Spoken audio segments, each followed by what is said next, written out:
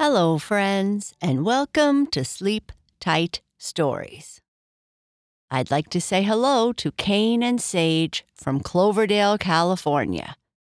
And hello to Evan Quinn from Chicago, who is 3 years old. I'd like to say a happy belated birthday to Amelie Sandoval, who lives in Dublin, Ohio, and had a birthday on September 5th. A happy belated birthday to Ira from Bangalore, India, who had a birthday on September 7th. A happy belated birthday to Siang Yi from Singapore, who turned 8 on September 10th. Happy birthday to Oscar, who turns 5 on September 19th. Happy birthday to Jerry from Minnesota, who is turning 5 on September 20th. Happy birthday to Riker from Tokyo, Japan, who turns 4 on September 20th. Happy birthday to Connor, who loves dinosaurs and collecting unique rocks. He is turning 6 on September 20th. Happy birthday to Martha, who is turning 9 on September 21st. Happy birthday to Indira from Montana, who is turning 4 on September 21st. Happy birthday to Nettie, who is an amazing gymnast. She is turning 8 on September 24th. And happy birthday to Lana from Singapore, who has a birthday coming up. Happy birthday to you all. I hope you have a wonderful day. Thank you to Aviana and Kai for suggesting the theme of this story. This is a story about a girl named Mia, who was setting out on an adventure with her family. Mia is not very happy about this adventure and wishes she was back home with all her friends. Mia is quiet and shy and has not made any friends yet on her journey. She is busy studying for her upcoming exams. Miru, her companion, wants to help Mia and decides to try a few things. Mia and Miru. Mia sat alone, looking out the porthole-sized window in the observation deck, looking at the bleakness of the exterior. It was quite a contrast to when they first boarded and were undergoing the necessary preparation for the trip.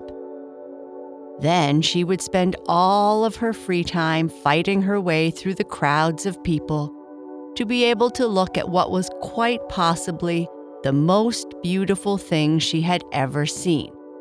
Anyone had ever seen, she thought.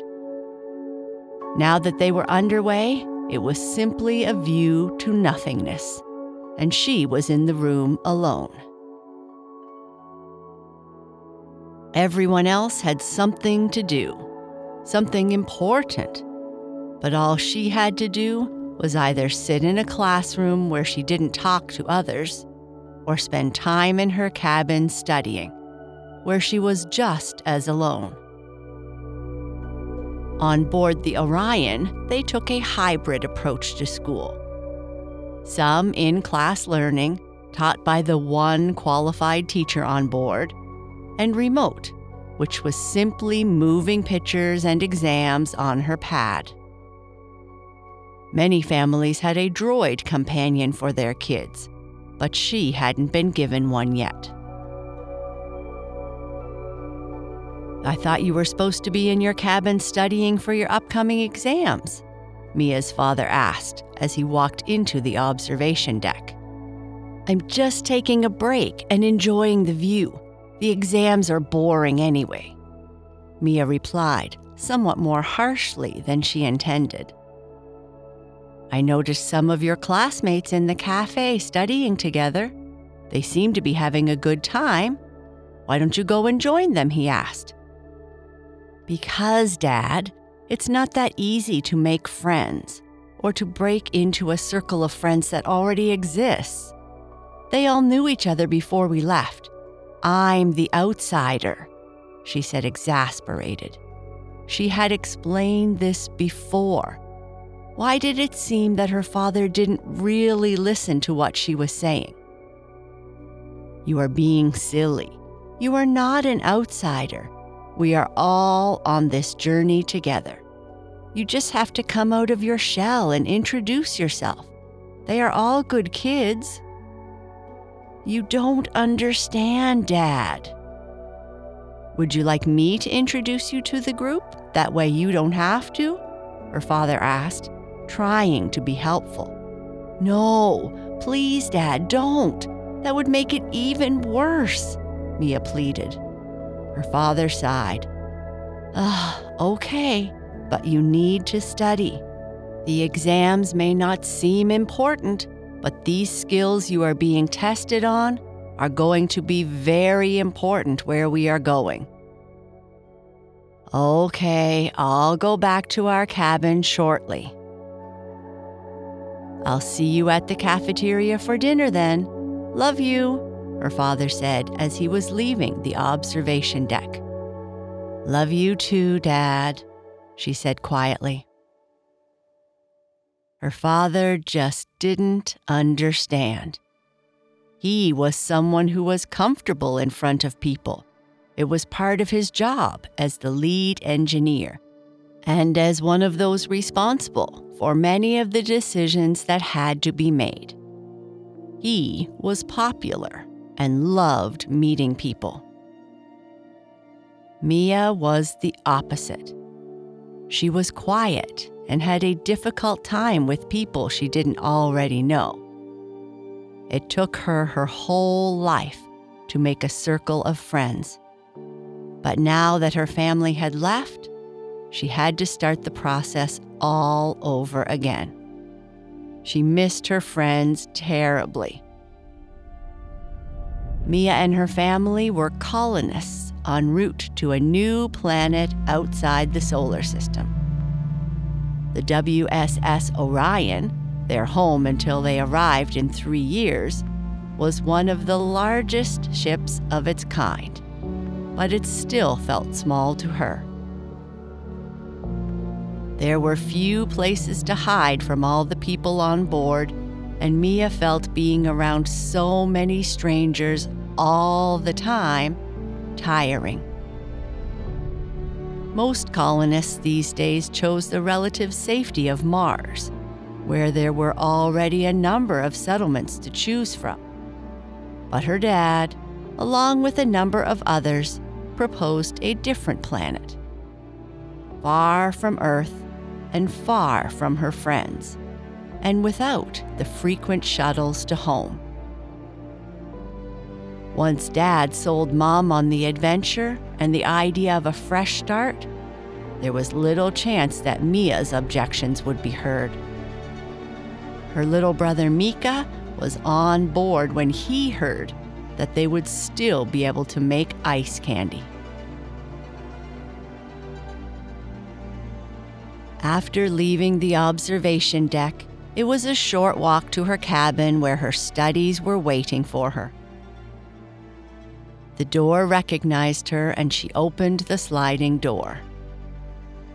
Their cabin was one of the largest, with one large central room, a greenery, private washing room, and 3 capsules to sleep in. The large table she used to study was just off to the side of the seating area. Waiting for her was something unexpected. Hello, my name is Miru. I'm pleased to meet you, Mia, the floating droid said in its characteristically friendly voice. Miru was one of the companions that many children were paired with on ship. Some adults had one as well, but they lacked the personality of the companions that the children had. Miru was shaped like a pumpkin with a smaller head on top. Hi there. Are you sure you are in the right cabin? Mia asked. I am most certainly sure. I came online 24 hours, 34 minutes, and 23 seconds ago. And my first task, after a complete diagnostic, was to come here and meet you. So you and I are paired then? Mia asked, somewhat surprised. We most certainly are, Mia. I have 49 years, 363 days, and 23 minutes of charge left. I have your complete schedule downloaded into memory. You are preparing for upcoming exams. Shall we get started?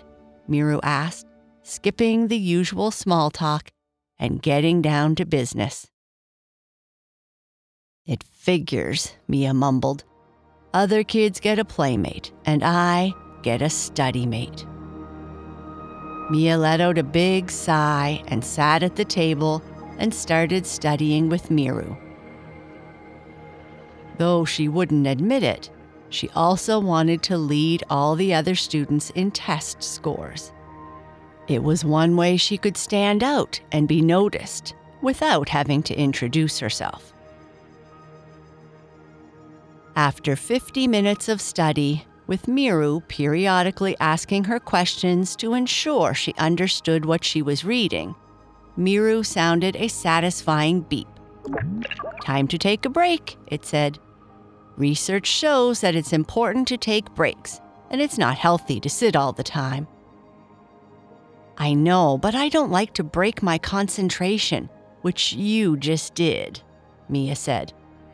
I'm sorry, Mia, but I have only your best interests at heart. How about you stand up for 5 minutes and do some simple exercises? How about I go and make myself a green tea flavored drink? Mia countered. I can do that for you if you'd like, Miru said with enthusiasm. I aim to please. I'm capable of pushing the button on the beverage dispenser. Mia grabbed her drink and sat back down to start studying again. Reading, no matter the topic, even this boring survival science, was when Mia felt most at ease. World literature was her favorite subject, and she could lose herself for hours reading stories, sometimes pretending she was one of the characters. But during this school period, literature was given only a cursory look. Subjects related to their continued survival on planet were given far more weight. Mia understood, but she missed the times she got lost in a story. After another 50 minutes of study, Miru sounded another satisfying beep. It's time for another break, Miru said. Must we? Look, I need to do well on these exams, and constantly taking breaks ruins my flow. Based on my questions, you are scoring at a 98th percentile on the material you are studying. You can benefit from a break. 98 is not going to get me the top seat in the exam finals, Mia said, wanting to keep studying, to keep getting lost in the material. Would you like to go for a walk? Give your brain some time to process all the material you have been learning. According to the data I have, you enjoy walking to the observation deck. Why don't we go there? Fine, Mia said. Walking towards the observation deck, Miru asked, I see from the ship logs that many of your classmates spend time together studying. Why don't you ever join them? Were you programmed by my father? Mia asked sarcastically. No, actually I was. Oh, I see. It will take me time to understand your particular way of speaking, Miru said apologetically. Well, you have over 49 years left before you recharge. You spend too much time alone.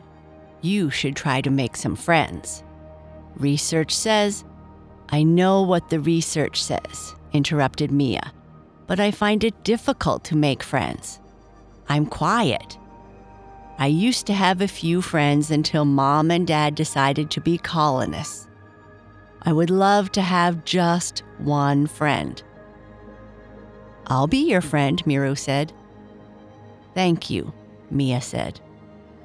Mia had forgotten just how sincere companions were. You certainly don't waste time, do you? Only 49 years, 362.930,556 days left before recharge. No time to waste. When they arrived at the observation deck, Mia walked straight to the window. "It's not much of a view," Miru said. "You are right. It's like looking into black soup." "But you aren't actually seeing that, are you?" Miru suggested. Mia looked at Miru for a moment, studying it, wondering just how it knew so much. "You are correct," Mia said. "I see images of our departure. I see memories of our life before, and of my friends. I think you have a bright future ahead of you, full of endless opportunities. You are smart and thoughtful, but you need to have a little bit of fun and not worry so much about the upcoming exams. The exams are pretty important. Yes, they are, but you will be ready, and you might enjoy the process even more if you had a little fun." "Are you always this positive?" Mia asked. "I am your friend, and friends help friends. I have an idea. Why don't you have a milkshake before you continue your studies?" "Sure, I would love one, but—" "Wait, I know what you are doing. The only beverage dispenser with milkshakes is in this area's common room, where my classmates are studying." "Are you sure my father had nothing to do with your programming?" "I think my green tea flavored drink is enough." "Let's go together. You don't have to do anything special. You don't have to change. There are all kinds of people in the world. Just be yourself. But you should try to be present and see what happens. And besides, milkshakes are your favorite." "How did you know?" Mia started to say, but she knew the answer. What made companions so effective was their ability to know their friends so completely. Unlike the companions that were paired with adults, who acted more like a second and more superior brain, child companions acted more like a loving friend. With Miru leading the way, they walked toward the common room that was situated in this living quarters unit. It was full of greenery, entertainment areas, and treat dispensers. It was meant as a place for people to congregate and socialize, independent of study and work. After they arrived, Mia walked straight towards the dispenser that had milkshakes and selected rainbow flavor. Rainbow flavor was a mixture of different flavors, including chocolate, strawberry, vanilla, and a couple others that Mia couldn't identify. As she turned with her milkshake to leave, she heard the impossible, her name being called. "Hey, Mia, why don't you join us?" Mia looked to see Tito calling her name. He was in her class and was very talented in art and physical fitness, which Mia found to be an interesting combination. Okay, Mia said very quietly as she walked towards their table, feeling very nervous. "We were just about to discuss the books that we have read, and I heard you used to study literature before we all got stuck preparing for these exams," Tito said. "Literature and writing are what I love most," she said. "Well, have a seat. We would love to hear your thoughts."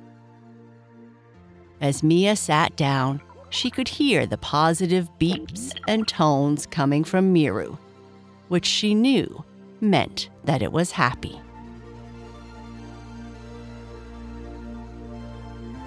And that's the end of our story. Good night. Sleep tight.